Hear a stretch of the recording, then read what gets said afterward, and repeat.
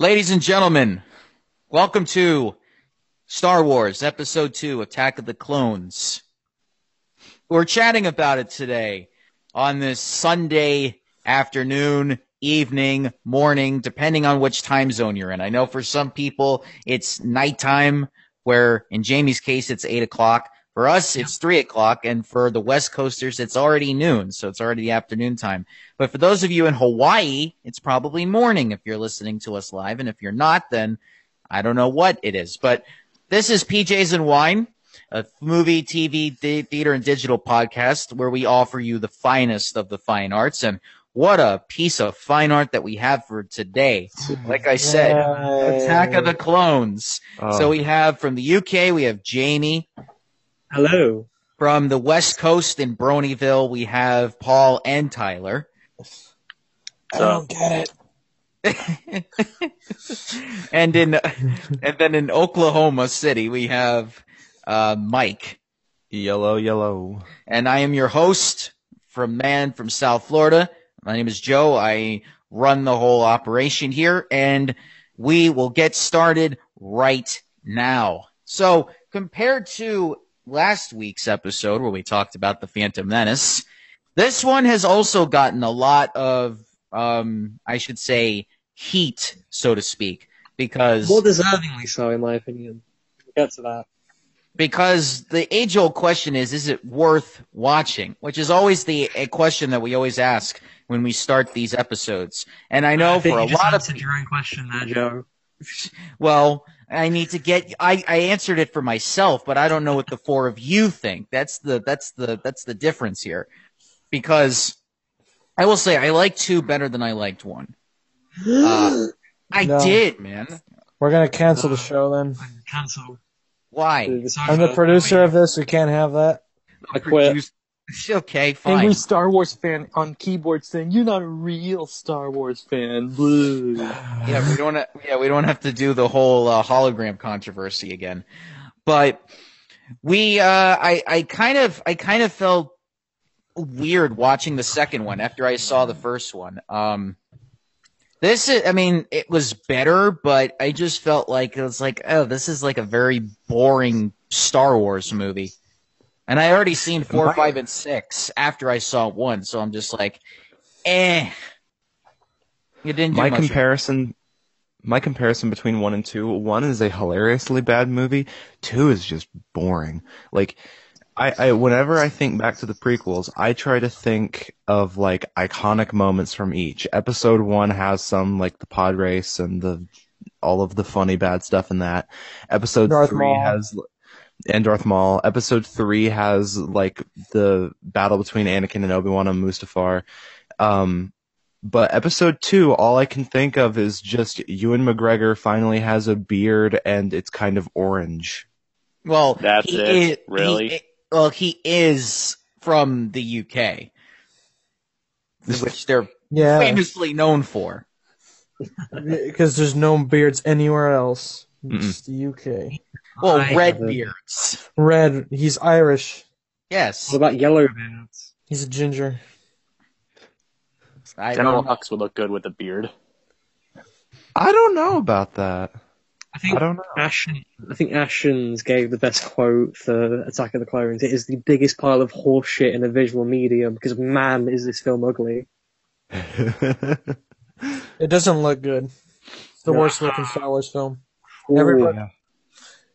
You see, Episode 8 is a good movie because at least it's not Episode 2. People will defend, or I mean, not defend, but rebut that forever. You can defend 8, but you can't defend 2. Yeah, because I mean, Episode 8, you may not like Episode 8 all that much, but you know what? It's still the best looking one versus this movie, which is the worst looking one. It's always the same. I don't know. The planet they were on, Anakin and Padme, that looked pretty for a little bit. For a little bit. Yeah, for the most of the time, I feel like I'm watching like the ending final shot of them getting married. That was nice. The final, yeah. My favorite part was the ending too, when it ended. Because it ended. Yeah. Now, we got to talk about the romance between Anakin and Padme, because this is where it, like, officially happened. Oh, here it is. Falls out of sand and falls in love with Padme. Did I hear something about sand? I heard the He magic falls word. out of sand. He says he hates sand and he falls in love with Padme. hmm Yeah. Now, was this like a believable romance at all, or did it just feel like it was just there just to be there? I feel like Believable. It's believable when they don't talk. on Portman's side it's believable because she's a good actress, but like Hayden Christensen is just painful to watch in those romance scenes. Well, he has been proven to be a good actor. I mean, he did get a Golden Globe nomination before he was even ever a part of Star Wars. And I think that's the main reason. Well, actually, I will explain in the trivia when we get to the trivia section of this episode. I will explain why they went with him. But, you know, before then, in America, he was considered to be a young up-and-coming actor. Like, they all liked his performance. And I can't remember which movie it was, but it was around the time that Episode 1 was just finishing being in theaters. So he was still on the up and up. And this destroyed his career. It kind of reminds me of Robert Pattinson to a degree because I was growing up. Pattinson's a good actor though. That's the thing. That's the thing. He's a good actor great in some shitty movies. This is like a good actor who did some shitty movies, but he never got any work after that. Exactly. These weren't popular, but they weren't. You know what I'm trying to say. Yeah, because he's good in Harry Potter 4. I liked him in that. He's good in Good Time. He's a great Cedric Diggory. And then Good Time. That's one of his best performances. I was gonna get to that. I was gonna say, and then Twilight happened, and then he was kind of gone for a few years because Twilight happened. You could totally tell he didn't want anything to do with that movie. No, Well, like he after breaks the like heart the in the first one. commentaries.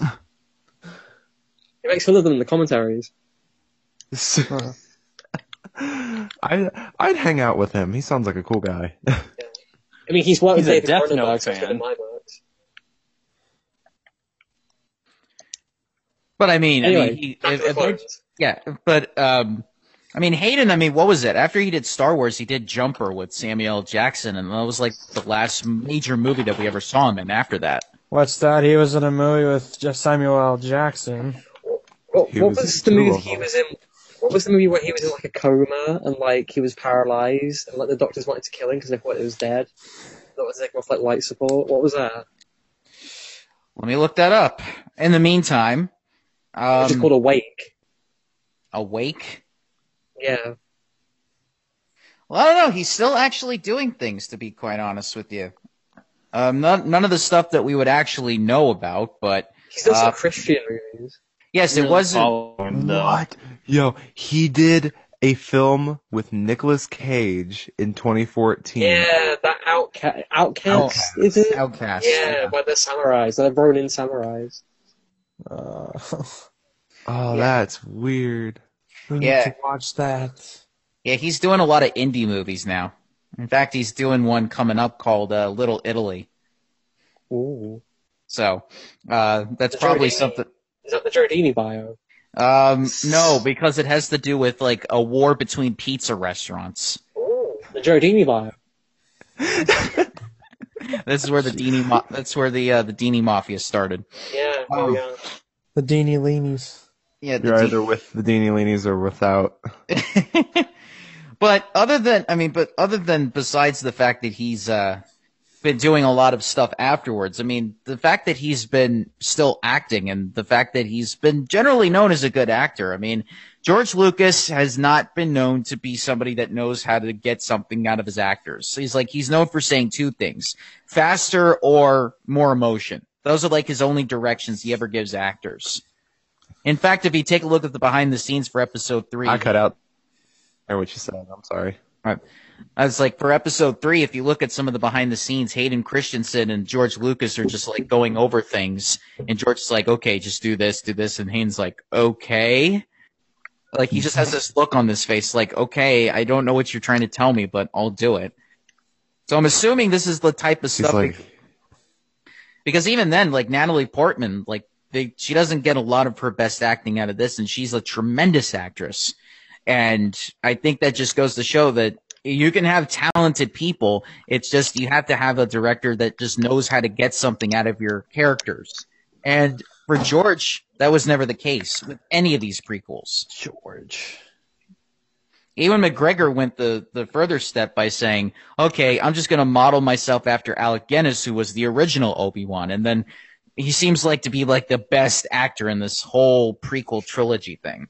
Yeah, he does a good Guinness impression, I think. That makes What? sense, though. He does a good Guinness impression for Obi-Wan. Well, yeah, because he Right. studied him and studied him and studied him. Mm-hmm. He Yeah, wanted that's what happens when your character's the only one that actually matters past the prequels. They're like, hey, you should probably like do really good in this role because like, look, this guy, he becomes James Earl Jones. We don't really need him after this. She dies. You're still here. Samuel L. Jackson dies. Yeah. Yoda just does Yoda. Yoda becomes a puppet. It's Jar Jar. Yeah, it's not Vanishes. he. He becomes a Sith Lord. These are only get the best ones in this movie. Somewhere along the line, he turns into General Snoke, but we don't. talk about that. I need to watch that theory video. I never took it seriously, but I guess now I might as well just for giggles. I mean, hey, giggle time. Darth Jar Jar is kind of the funniest thing I've ever heard in my life, and I love it. Yeah, So, what would you say was the worst thing about this movie? everything. The The If you had- effects, I've got to If you, had, say. if you have to pick one thing, There I was can get used okay, to the bad acting because that gets funny, but the effects I can understand. I'm sorry. there was a lot. Well, okay, well, like I've only ever seen like episode 2, like maybe like I watched it maybe like last year or something like that because another channel that I watched was doing a commentary over it and I watched it along with their file and all that and I don't remember a whole lot about it. Stuff on Coruscant, I guess, was kind of cool. Like, it was kind of interesting, like the car chase and all that. Mostly because I like Coruscant. I just think it's a really fascinating planet. But once they like separate and like Anakin has to watch over Padme, that's kind of boring. And then Jedi fight, I guess the stuff with Count Dooku. I guess that could be. It only interests me in concept alone, because execution wise and like the composition and the special effects just hammer it down like so freaking much. My And when I tell- question is always, oh, I'm sorry. When I tell people I liked episode 1 a little more, they call me crazy. And they say, what about Count Dooku versus Yoda or It Anakin sucks. killing the Tusken Raiders? I figure, yeah, those are You're good like, yeah, scenes, it's bad. but you're not thinking about the whole picture. You're Yeah, only they don't- looking at one corner of the picture. They don't. Yeah, they don't even really make any sense though either, because Tusken Raider scene kind of does make The- sense. the It's combos- one of the the shots in the Yoda and freaking Dooku fight are just, or that fight, whatever, is just not that good. Like, I liked that scene when I was, like, when did that come out? 2003? two. 2002, I would have been 3 or 4 at the time. Yeah, I liked it when I was like 4, but not really anymore. Cause like, people are always like, it's against Yoda's character to be fooling it around like this, like jumping all over him with a lightsaber and all that. And I'm like, I get that. And I'm like, George just wanted a fight scene. Back to the episode 1 behind the scenes footage. Quote, there's a lot of they fight. Don't you like the green laser sword? Don't you like it when the little green man decides to fight the old guy? Yeah. Yeah. What about his green laser sword? We finally gave him a laser sword. You know how he didn't have any in the past 5 movies? Yeah. 4 movies? Now he does. Rest in peace, Chris Kelly. Another better element of Attack of the Clones is Dooku. Oh, yes. Yeah, it's like Nostalgia Critic said when he was doing the prequels. It's just like all the British actors were all the best actors in the prequels. Yeah. that must be the reason why Leia was imitating that British accent when she was captured on the Death Star. I love it How- for that whole how- movie. You can't I figure out. recognized Joel Fast when I was Palpatine- brought on board. Palpatine gets a little goofy, but I think that's more present in Sith. And Well, then later she's like, "Well, someone's got to save our skins," and you're like, "What happened to your accent?" Nah. Yeah, people, you need to understand that the Star Wars movies are not untouchable. No, there is something. There is at least a few things wrong with every movie that has ever been made in the franchise ever. They're not Or just in golden general. because Look at Spaceballs. none of them are golden because they're not meant to be. Mm-hmm. Spaceballs. Oh yeah, they make fun of the Spaceballs makes fun of Star Wars in general, or just like sci-fi in general. I like that movie so much. I have a DVD copy of Spaceballs on my cabinet right over there. I'm looking at it right now. The search for more money. But is there any good parts? I mean, besides the fact that Count Dooku is played by a well-known British actor. Oh, rest in peace. Yes. Yeah. Is there anything redeeming about this movie at all? Do you want to The buy some credit- death sticks? You don't want to sell me death sticks. I like that exchange. It's a nice little callback, but I don't know why people praise that line so much.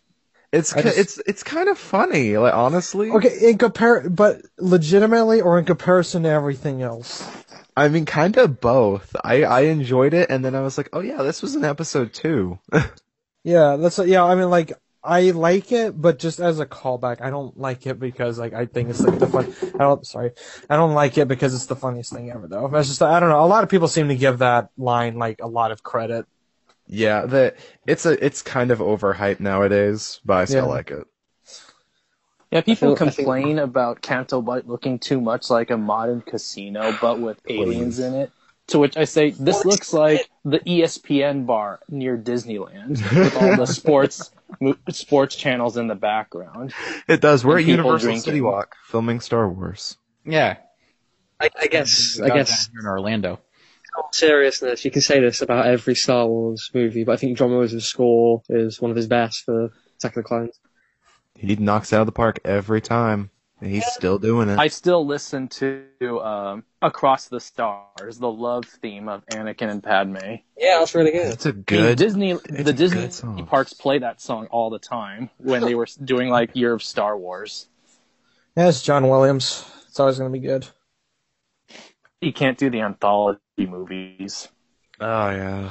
Oh, come I mean, They have to get well, someone else. I'm okay with Uh, that because he gives Star Wars this kind of like magical feeling to me that like Disney is trying to very physically separate the anthology films from the episodic films, which everyone complained that Rogue One doesn't start with the and doesn't have a crawl, but I like that because it's not part of the thing. It's adjacent story. And besides, it's supposed to be it's supposed to be like essentially the beginning part of friggin' episode 4. It wouldn't make any sense. It's kind of a prequel to episode 4 Yeah. but not in the bad way like we're talking about today. No. So you guys ready for some trivia? I am more than Yeah. ready. All right, here we go. My body's Pretty- ready. Courtesy of IMDb.com, the greatest website of all time. Here we go. I love my tagline. I actually steal this joke from one of the guys. He's on That Guy with the Glasses. His name is Tony Goldmark, some jerk with a camera. He's amazing. He came up with this joke. It's like IMDb, what you do instead of things. Yes. That's what I usually do a lot of like research like on trivia stuff like all the best picture winners of Oscars. I just love hearing like some of the behind the scenes stuff that was going on with all these best picture winners and like, okay, now it makes sense why these people won. Or it makes sense why this movie wasn't good. You're like, So- oh. It makes sense. So, for Attack of the Clones, here we go. So, Hayden Christensen claimed to have greatly enjoyed filming the bar scene because it was all a real set and not just a blue screen. How about that? Ugh. Oh. Imagine that. Actors like acting in an environment. Yeah, what was it like in the Hobbit? I can't believe I forgot this, but like frickin' the dude who plays Gandalf. Who's Ian I hate McKellen. forget. Ian McClellan. Yeah, I can't believe I forgot his name. But like, yeah, when he like broke out in tears on scene on on screen or whatever. It's like, what do you freaking expect? The dude's alone. I mean, granted, when I saw that, I'm like, oh shoot, this is all green screen. I mean, that kind of impressed me, but at the same time, it's like, dude, come on, is it really that hard to get all of your actors together in one place and to make a freaking living room? You got Ian McKellen to cry because you put him on a green screen. That's really sad. Yeah. Well, because for this movie, they were surrounded by green screens. Like, even for all the lightsaber battles. Like, when you actually have something that's, like, a actual thing, I mean, actors just like to be, like, in a good surrounding. Like, having too many green screen and doing all this technical stuff, like, just drains you. Mm-hmm. Acting to nothing is incredibly hard. Yeah. That's just why it's always, for episode 3, when we talk about that, there's a lot of things that they had to do to get ready for that final lightsaber fight, which I'll go over next week. But when Anakin is slaughtering the Tusken Raiders, Qui-Gon's voice can be heard in the background. This is no accident. According to Star Wars canon, Qui-Gon's Force Ghost tried to stop Anakin's rage, but failed. Remember how when Yoda and the entire Jedi Council told you not to do this, Qui-Gon? Remember that? I remember. No. Well, he's gone now, so I guess he didn't care that much. Yeah, his contract expired. His reputation is on the line. Until his cameos in Clone Wars, the CGI show. Ah. There's even a book right now where Genndy Tartakovsky won. But that does remind me, in the Genndy Tartakovsky Clone Wars, when Anakin is striking down Ventress, you briefly see Qui-Gon looking down on him as if, what are you doing, my son? Or something like that. Huh. I love that scene, and can I just gush for a very quick second about the Tartakovsky Clone Wars? Mace Windu just mowing down all of the droids. That's just awesome. So, according to Star Wars canon, the Tusken Raiders who kidnapped Shmi Skywalker were paid to do so by Count Dooku. He had done this on orders from the Emperor, but this was never actually shown on screen in the theatrical release. Well, that would have given him more of a role. That's dumb. It would have felt more connected if they mentioned that. But they didn't. George Lucas had to explain it in an interview. That makes sense. Take out an important scene out of the movie. All right. So, according to George Lucas, Obi-Wan's hiding in Geonosis' asteroid field teaches young Boba Fett a lesson that he uses to his advantage during adulthood. Having learned how Obi-Wan hid from him and his father, Boba Fett knows the trick Han Solo is using to hide in The Empire Strikes Back and is able to find him. Oh, so you're telling me there's some actually, the actual development? Huh. What? Huh. Yeah. So, just before Anakin goes to search for his mother on Tatooine, he has a conversation with Senator Amidala. The camera pans to their shadows as they talk, and Anakin resembles that of Darth Vader. According to the DVD commentary, the Vader-like shadows that Anakin casts was not a special effect, but a coincidence. Bull crap. That's not a coincidence. Like what? They had to set that up. I don't know. If we pan, if they purposefully pan to the shadow, that makes me think that you have to think about that. You have to frame that shot. Trying to think if there's another foreshadowing shot. No that pun explains intended. it. I honestly really like that piece of art that they used for the 6-film Blu-ray release with Jake Lloyd walking in front of it and the shadow that he casts on the building behind him is Darth Vader. Yeah. I like that. Yeah. Dun, dun, dun. Yeah, because I they thought had you were going. because they had the Darth Vader breathing sounds playing near the very end after the credits rolled in Episode 1. Huh. Ooh. See, So they were- because George knows, he's like, y'all are here for Vader, but I'm not gonna give him to you yet. Not yet, anyway. Nah. You gotta If wait you- for it. Whiny kid and an emotional teenager before we get to him. I'm gonna show you spinning. So the Senate votes to give the Supreme Chancellor sweeping emergency powers to go to war against the separatist forces. This is the same ploy Adolf Hitler used to gain similar dictatorial power in mid-1930s Germany. Huh, yeah. Not too surprising, since the Empire was supposed to be a reference to Nazis. Mm-hmm. Nowadays, Disney's kind of hitting that nail a little bit too on the nose. Wait. Well, they you, did. Are you telling me that George Lucas was actually being subtle? Dun dun dun. Comparatively, yes. Because, like, without the context of that scene in episode 7 where Hux is in front of, like, all of the stormtroopers and they have those giant First Order flags and everything's red and black and you're like, huh, I wonder what this is supposed to represent. Mm-hmm.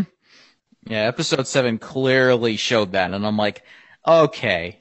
I mean, I like that imagery, but at the It's same a time, beautiful shot. I love Yeah. that scene. And those are all real people, right? Those aren't CGI Oh, no. troopers. no, those were all extras. Oh, we're getting to that, though. Yeah. Episode 2. Ooh. So, when Jango Fett gets into his ship after his fight with Obi-Wan, he bangs his head on the partially open door. This was I intentional. mentioned that. This is intentional and is a reference to a famous goof from A New Hope. Dunk. I love Yeah. that. I still Easter love that eggs? Foghead. Well, it's not really an Easter egg. It's a reference to episode 4. Mhm. So during rehearsals and filming of Count Dooku's lightsaber battle scenes, a small model of Yoda was used as a reference point for Christopher Lee. The model, however, was slightly altered to have vampire fangs, to which Lee's amused response was, "I will not comment on that. I didn't think you would do this to me, George." He called him out directly. Oh, that's funny. The fangs were likely a joke at Lee's expense for his performance as Count Dracula in the 1958 movie Horror of Dracula. Yeah, the hammer. Which is just Dracula in the UK. It's just called Dracula now. But Prince of Darkness. So, due to much of the animosity aimed towards Jar Jar Binks in Episode 1, the working title of Episode 2 was Jar Jar's Big Adventure. Yeah. the one I found. I would have actually watched that. Yeah, me too. You may hate on Jar Jar, but you know what? I still would have been more entertained with that. Jar one. Jar's Adventure. Jar Jar's Bizarre Adventure? Shit. God damn it. What Well, that, would never mind. be? It's an anime. Don't worry about it. Finally, somebody who's Big Actually, joke there's- of this and Legends of the Internet channel. Yeah. Everyone We have to bring up staff JoJo at except least- me. We have to bring up JoJo at least once per episode. I actually think there is a PC game that's named Jar Jar's Big Adventure.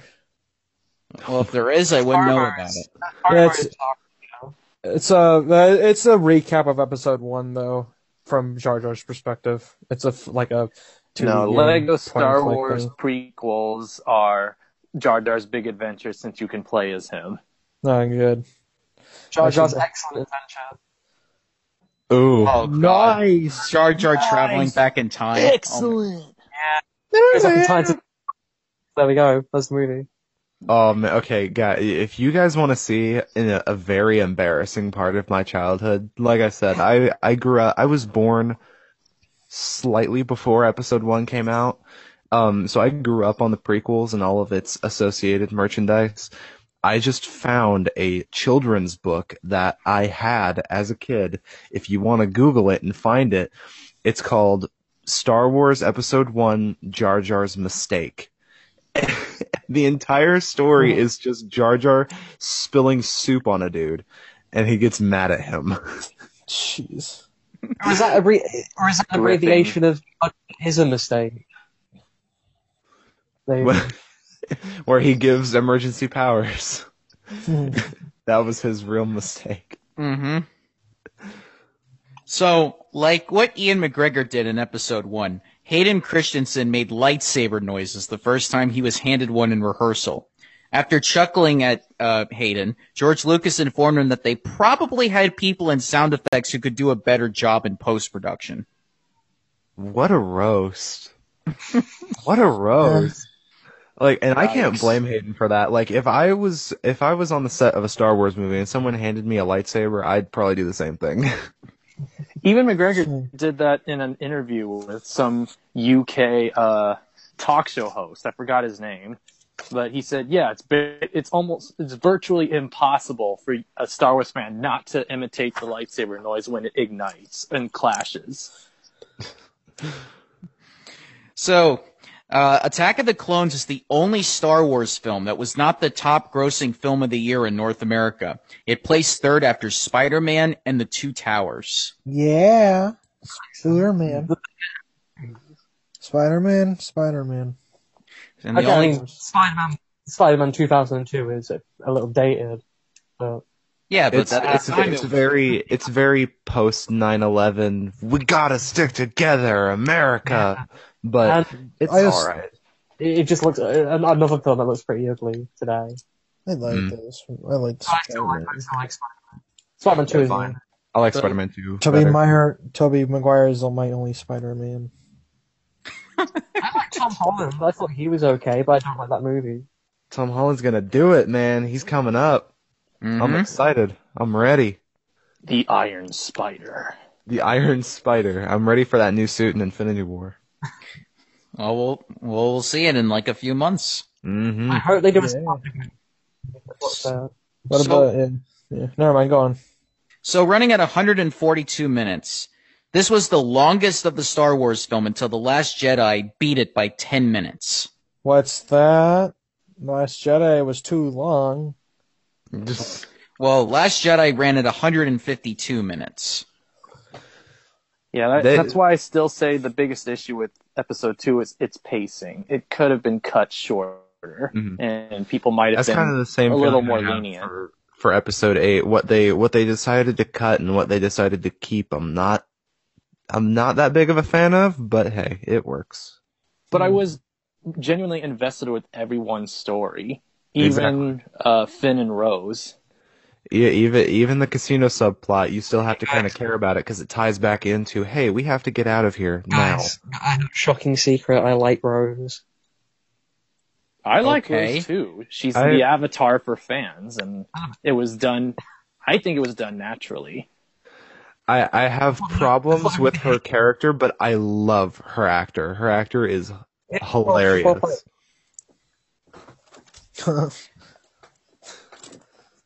So, with an estimated budget of $120 million, this was the most expensive Star Wars film until Episode 7 beat it by $80 million. Dang. Gee, I wonder if that has anything to do with the over-reliance on CGI. Or inflation. In the year 2002. 2015. Yeah. So here's the Easter egg for the DVD. After you type in 11, 3, and 8, Episode 1 had R2-D2 falling down. This one has Hayden Christensen falling down. From when? Just in what general. Scenes? Just in general. Just like almost every take he's ever done. It's just a compilation of him falling over. Yeah. Oh, that's great. I would expect that in Episode 3 with all the elevator scenes and jumping from platform to platform. Nope, not even close. Not even close. I'll tell you that next week. So this movie and Rogue One are the only Star Wars movies where the camera shot tilts up after the opening scroll to start the scene. In all other Star Wars movies, the camera shot tilts down after the scroll. I never even noticed that. Gee. I'm so used to it tilting down. Yeah. Well, maybe with Han Solo, maybe it will be different. Well, we'll have to pay attention to that. We shall see. It'll go to the right. Or the left. To the left. Ron Howard's breaking barriers here. So the character Ayla Secura, played by Amy Allen, was not created by George Lucas.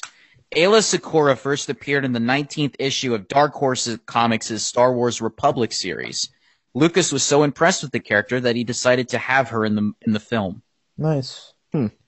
Star Wars needs to do that more often. I mean, they're kind of doing it now with with Thrawn, the Meilu runs fruit from the old novels.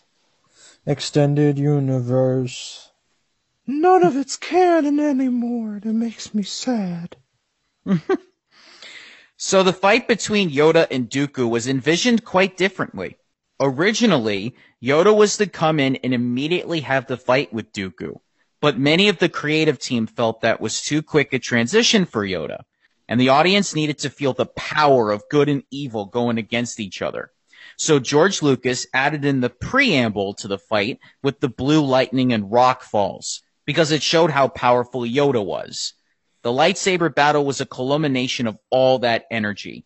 There was also footage shot of Dooku using either Obi-Wan's or Anakin's lightsaber in addition to his own against Yoda, but these moves did not make the final cut. Huh. I don't know what to think about that if he were to use other lightsabers besides his own. I mean, it would kind of make sense since he has a one-handed fencing style. I mean, I get that, but I have a feeling that George held off on it because he wanted to wait for the next one for Grievous to come in.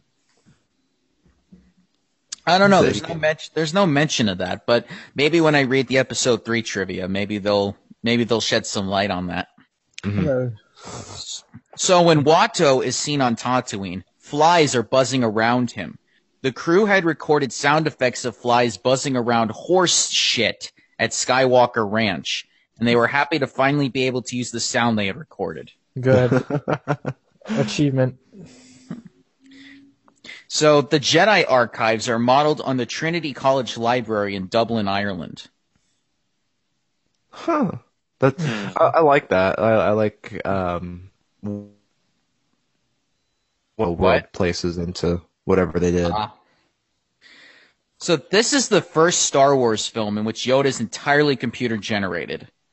After test, am I correct? They replaced him with CGI in The special edition of Episode 1. Yeah. So after tests to see if a CGI Yoda was possible failed during pre-production of Episode 1, Rob Coleman and his team came back 3 years later and presented a reel to George Lucas showing him a CGI Yoda performing the scene in Episode 5, where he explains the nature of the Force to Luke Skywalker. Lucas was impressed and decided the technology was right for a CGI Yoda. Huh. Now I want to see that does now. That footage exist? Just to show it to George, but I don't think it was ever kept for anything other than that. Man, I mean, you can't watch it, the redone Episode 5 with CGI Yoda, because not that I'm going to say it's better, it's just really interesting to see. Yeah, I just want to see it for comparison's sake of just like, okay, how did their test reel CG Yoda look compared to the one that they actually put in the movie? I don't know. Could be interesting. So, several subtle visual clues were incorporated into the design of the shots to help audiences keep track of who's who. The good guys, the Republic clones troopers, always moved from screen right to screen left, while the Separatist battle droids moved from screen left to screen right. The sun is behind the clones, resulting in a gloomier sky behind the Separatists. Finally, the missile contrails were color-coded to denote allegiance. The Republic rockets leave clean white trails, while the villains launch missiles that leave noxious black purplish exhaust. And then the old ships run along the ground and spray red salt everywhere. I don't know. That still seems kind of confusing to me. I mean, color theory is interesting. I kind of like it. I never noticed that. It's probably just because I haven't watched it since I've been cognizant as a human being. The best use of color. What you just said. Sorry, I just forgot the term. What's the term again? I said color theory, but I'm not an artist. Color theory, I think, in the movie is Unbreakable, where all the heroes, quote unquote, wear orange and like bright colors, and like all the villains are in purple. The only Yeah, that is two interesting. The only two examples I can think of where color theory is used is the opening song of Beauty and the Beast, where Belle is walking through town and she's the only one wearing blue, while everyone else wears like darker shades and reds, and Gaston is red, signifying danger. And that same kind of blue versus red is used in episode 7, where Kylo Ren is on the bridge with Han Solo, where the sun fading away, you can still see it shining on his face, but when the sun is all used up, Kylo Ren's face goes completely red. Yeah, both of their faces go completely red after the decision has been made. So, when Obi-Wan and Anakin enter the sports bar on Coruscant to search for the assassin Zam Wesell, several actors and crew members from the Star Wars movies can be spotted, including Ahmed Best, who does the voice of Jar Jar, Anthony Daniels, who does C-3PO, and in the crowd, you can see R2-D2 handler John Baez and his droid team consisting of Zainab Shiluk, Justin Deeks, and Trevor Tai. I like that. That's kind of cool. Were they dressed up in like alien-y clothes or something? Recognizable. So They weren't, like, dressed as aliens? I assume they'd be in like clothing to be like, oh yeah, they're on Coruscant, but they're not like makeup to the point where you can't tell, oh hey, that's Anthony Daniels. So in DVD commentaries, the crew claims that the fight between Jango Fett and Obi-Wan was intentionally made different from the other fights in the films, and that it focused more on physical and hand-to-hand combat, something not done in the movies often. Yeah, that makes sense. I mean, And hey, we wouldn't switch it up. really good hand-to-hand combat until 8 again. Yeah. So during the speeder chase on Coruscant, when Zam heads straight down the cityscape, you can see an X-Wing being chased by 3 TIE fighters in the bottom left of the shot. What? Mm-hmm. What's the point of that? It's like episode 4, guys. When the TIE fighters don't even exist yet. I think it was just a little Easter egg. Hey man, I mean, the whole Enterprise being in the background, that's funny. That's all right. I'm okay with the idea of Star Trek and Star Wars crossing over. and E.T. And E.T., yes, from episode 1. Yep. Hasn't it been like a. I wonder if Star E.T. has a Wikipedia page then. Probably. I'm gonna look it Yeah, up right that's now. She's called. Yeah, Yeah, they that's never... They usually do that during crossovers, like whether they're a main point in the series or whatever like that. Usually, a crossed over character will have its own page. Yeah, Probably I'm pretty brief- sure like It's probably brief as hell, but like I don't know. I found it. They are called. I am gonna butcher the pronunciation of this. Asogian. So yeah. It's that's spelled- E.T. species. Yes, Yes. Asogians were a sentient species in the galaxy. At least 3 Asogians were affiliated with the Galactic Senate of the Republic at the time of Naboo's invasion. It only shows up. They only show up in episode 1, and the only trivia, like behind the scenes about it, says they first appeared in episode 1 as an homage to E.T., the extraterrestrial, and that's it. So, Oh my God. Does it say canon or legends? It says canon. Yeah, that's so cool. I know some people will get mad about that, but I don't care. That's that's both really funny and really cool. Episode 2 is was the true ET2. yes. There is much more content on the Wikipedia tab for their legends. Oh my god. You've got the history, you've got behind the scenes stuff, you've got biology and appearance. We've got a lot of stuff about the ET race. My God. Is Steven Spielberg cool with this? I guess. mean, Probably. I mean, it's one of his greatest movies he's ever done, or at least his favorite, at least according to him. So he really was really proud of that being in Star Wars. So, although Count Dooku is the main villain, as mentioned in the opening crawl, he does not make his first appearance until 76 minutes into the film. Genius. man, that's just. And then he What are dies. you, Venom? And then he dies within minutes of the third movie. Yay. Kill him. Do it. Yeah.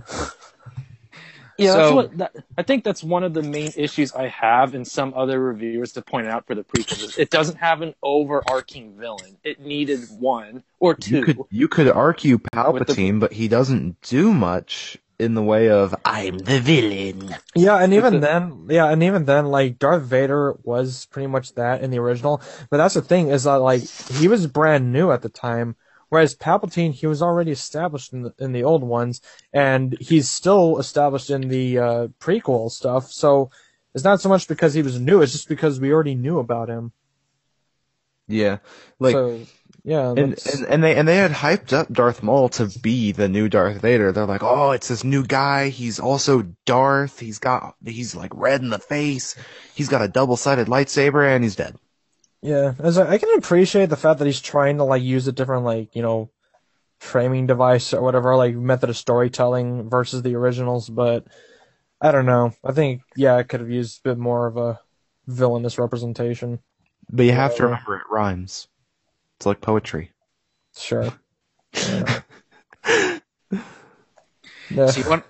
So you want to know who else was trying to audition for the role of Anakin? Who? Okay, so here we go. Here's the list. So we have, besides Hayden Christensen, here are the other actors that were going to audition for Anakin. You had Ryan Philippe, Paul Walker, Colin Hanks, Christian Bale, Heath Ledger, James Van Der Beek, Joshua Jackson, Eric Christian Olsen, Eric Von Denton, Chris Klein, Leonardo DiCaprio, and Jonathan Brandis. Wow, and some pretty big people there. Wow. That is a lot of talent. I don't know who to pick. And we went with I Hate Sand. In the end, Hayden Christensen got the part primarily because he and Natalie Portman look good together.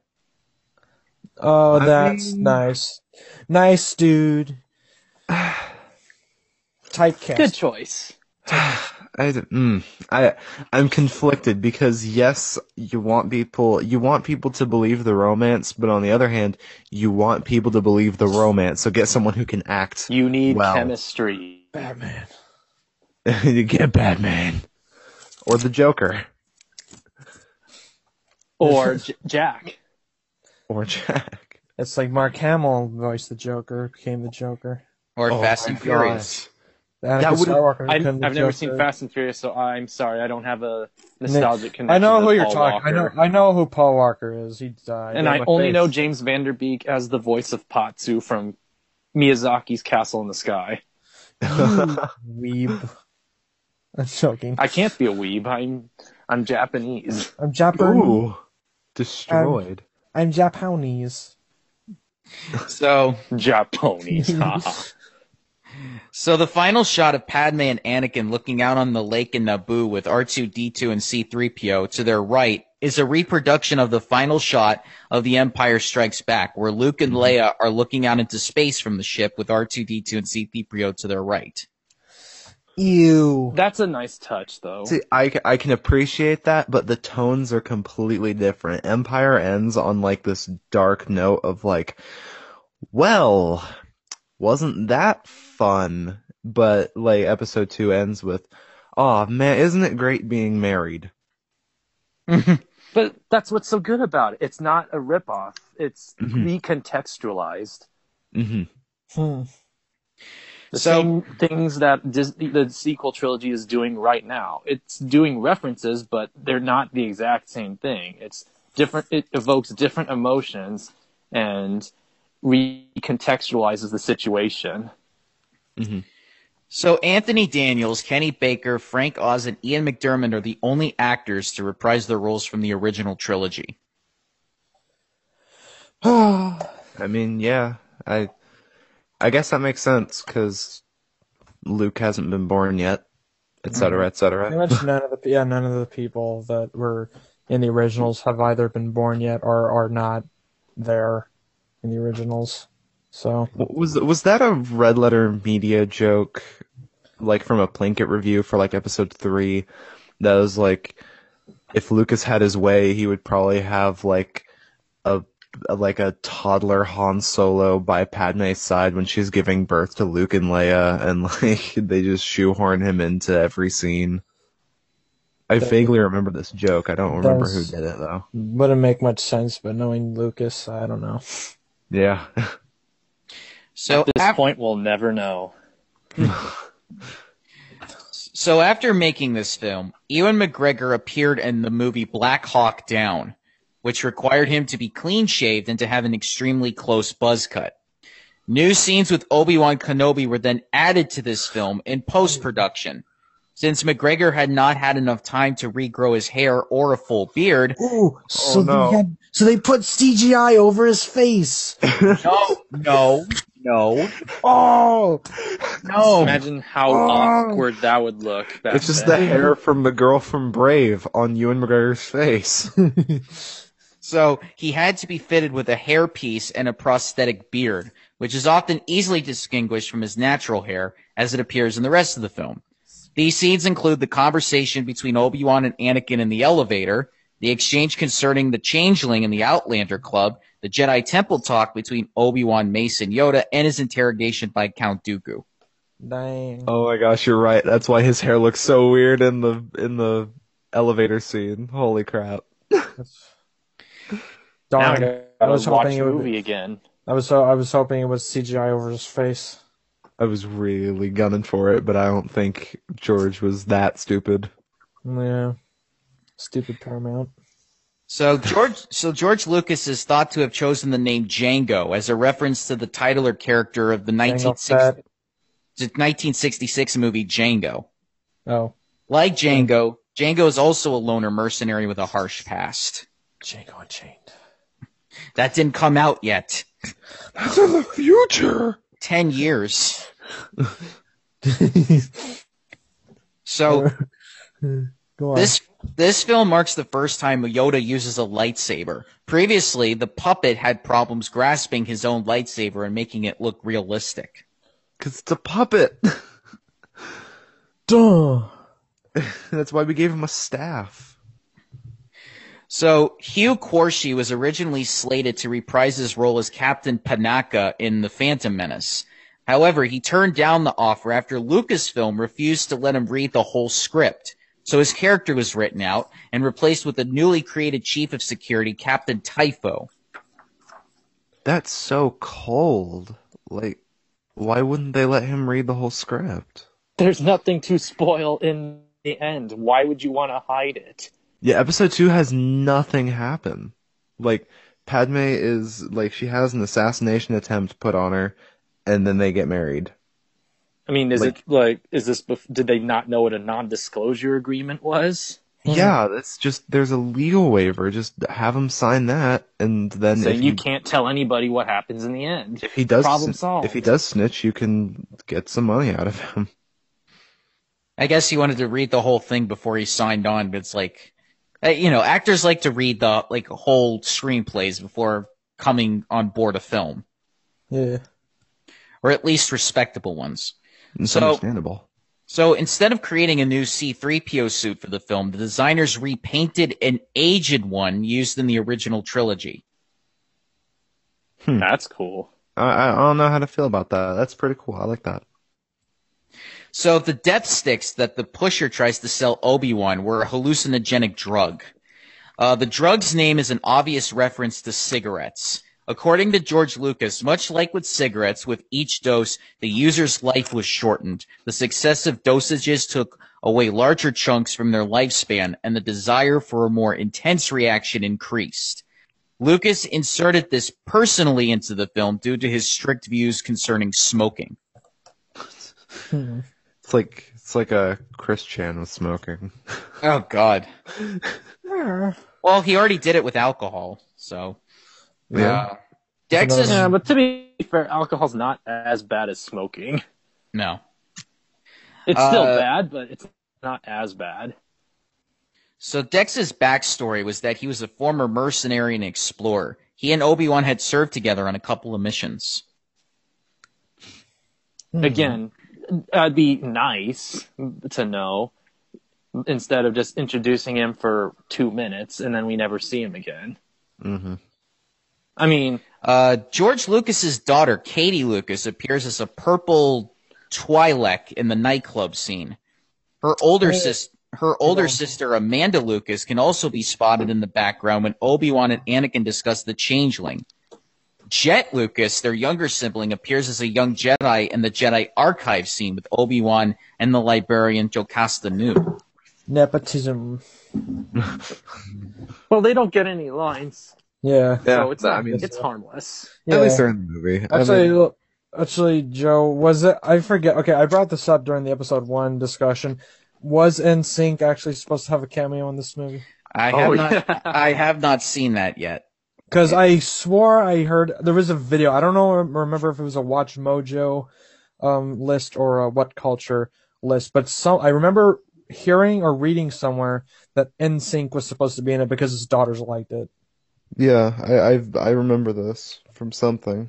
Like I said, Yeah. it's the Teenage Mutant Ninja Turtles 2 effect with Vanilla Ice. Yeah, I get Go Vanilla Jedi, go Jedi, go! Go Jedi, go Jedi, go! Yeah.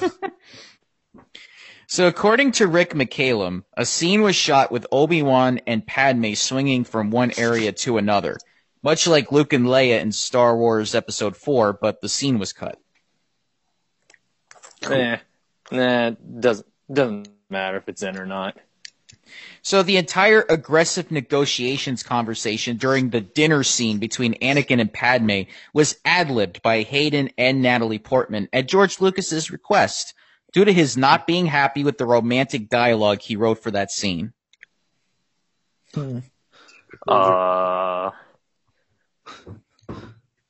That scene is when he realized. I don't know what to say about that. Wow. Okay. So I love how we're all pausing and the gears in our head are turning. yeah. So sorry for as well. I'm just concentrating on what. This is what episode 2 does to you. This is what death sticks do to you kids. Don't do them. This is Death Sticks. This is your Death Sticks. It's not sexy. It's not funny. It's not cool. I want Pee Wee Herman to educate me about death sticks now. Any questions? Now I'm actually debating on joining Pee Wee Herman in Star Wars clothing with a death stick in hand. Jeez. I'm sorry. Okay, so I actually found some basis of truth on that whole NSYNC thing. It's a Huffington Post article from, it was updated a few weeks ago. It's called NSYNC appears to have secretly ended up in a Star Wars movie. They talk about some of the stuff. It says, after all those years, still curious about the secret plans of the Lucas Empire, the Huffington Post reached out to 2 ex-Jedi warriors for help. Joey Fatone and his brother Steven, who confirmed their involvement alongside NSYNC members J.C. Chazes and Chris Kirkpatrick. Pursued by Lucas and film producer Rick McCallum's daughter's wishes for NSYNC to be involved with her father's new movie, according to the Fatone brothers, the band members were offered roles while on a short break from their Pop Odyssey tour. Lance Bass and Justin Timberlake were too tired and weary, but the rest of the band rushed to ILM to film their parts as Jedi Knights. Lucasfilm eventually announced NSYNC would not be in Attack of the Clones, but given new evidence, it appears the band may actually have survived this epic journey and are part of the Star Wars canon after all. I see. I thought they were like... Yeah, I always thought it was like they were gonna have like a musical, like freaking A cantina singer, like holiday special, freaking type of shit. Here we go. It's the other scene included. It says the other scene included Ewan McGregor's Obi-Wan Kenobi and a hovering Yoda. The two were filmed walking down a corridor as NSYNC was supposed to just be standing there casually talking amongst themselves. A couple of Jedis hanging out, as Joey said. Oh God. I really want this now. I don't. Let's get Justin Bieber in episode 9, guys. We can do The real question, would this make episode 2 better because then it's just hysterically bad instead of just boring? I guess. Not really, because they don't get any. They wouldn't have any lines. I But want just one the of them fact that to you see wink them. at the camera. It's just absurd, yeah. I mean, it's not like they'd have a big Chip Skylark musical number. Oh, dude, my shiny teeth, man. Let's go. Well, if that would have happened, I think that there would have been more backlash for this movie because, like, oh, now we have something to complain about instead of Jar Jar. We have NSYNC ruining Star Wars. Good. It'd Take take over Jar Jar. the redone Return of the Jedi musical number. Oh, don't get me started. Do not. Special edition. I demand it. We'll get to them eventually. Yeah. But that's going to be it for us today, guys. We have reached our Oh yeah, one more piece of trivia that you didn't mention. What's and that? this, apparently, Asajj Ventress, she was supposed to be introduced in this movie, but because of time constraints or something like that, they brought her into the Genndy Tartakovsky Clone Wars series. Ah, No. that's probably why I didn't mention it. I found a little bit of behind the scenes trivia. It's not necessarily associated with the movie as a whole, but it's the only accolade that Wikipedia says that this movie has won. I will give you no cheating. I'll let you guys guess what award this movie won. Makeup. A Razzie? Not a Razzie. It was from the Visual Effects Society. They won Best Matte Painting in a Motion Picture. Wow. But They were matte nominated painting, for a whole bunch give of them others, that. but that's the only one that they won. matte painting. There's a matte painting. Well, that in visual effects styles, that's what they're talking You about. know, it probably You mean like it was better. a painting, but then it was enhanced with CGI? Yeah. I was We gonna added say- some extra colors. I was gonna say it probably looked better than any of the CGI that was in the movie. Yeah, let him have it. Yeah. I mean, it's harmless. Like, Whether it's good or bad work, that's a lot of hard work goes into a Star Wars movie. yeah, Yeah. exactly. I mean, what was it? Attack of the Clones was nominated for Best Visual Effects at the Oscars, and that was the only thing they were nominated for. But where Episode 1 had 3, and then Episode 3 only had 1 nomination, and that was for Best Makeup, and that was it. So that's generally all for today, guys. I mean, we've covered as much as we can for this episode, but now we're going to get into better territory with Episode 3 next week. And then we'll get into the better movies with 4, 5, and 6 as time goes on, and then And then 7 we'll get into the epic movies of all time, Finally 7 and 8. Finally get into the movies where we actually have like some meat to talk about. Yeah. It's a fresh perspective since I These- think all of us are either like them or are indifferent to them. We're not the hashtag Star Wars is ruined or whatever that is. Yeah, No. rather than argue about, which one is worse, we'll argue about which one is better. Yeah. So that's going to be it for us today, guys. If you have not checked out episode that we have done last week, definitely check that out. Episode 3 will be next week. And until we come back, Actually, I have a question. What order should we watch these episodes in, Joe? Should we watch our episode 4 discussion first, and then our episode 5 discussion? well, we're Then doing go it back to chronological episode 1. order for this listing, so you have to watch 1 before you go to 2. So that's what Scrub. This guy doesn't even know about the machete order. Have you guys heard about this wacky adventure? Oh, God. All right, guys. Well, see you guys later, everybody. Bye. Oh, Bye. and one quick announcement.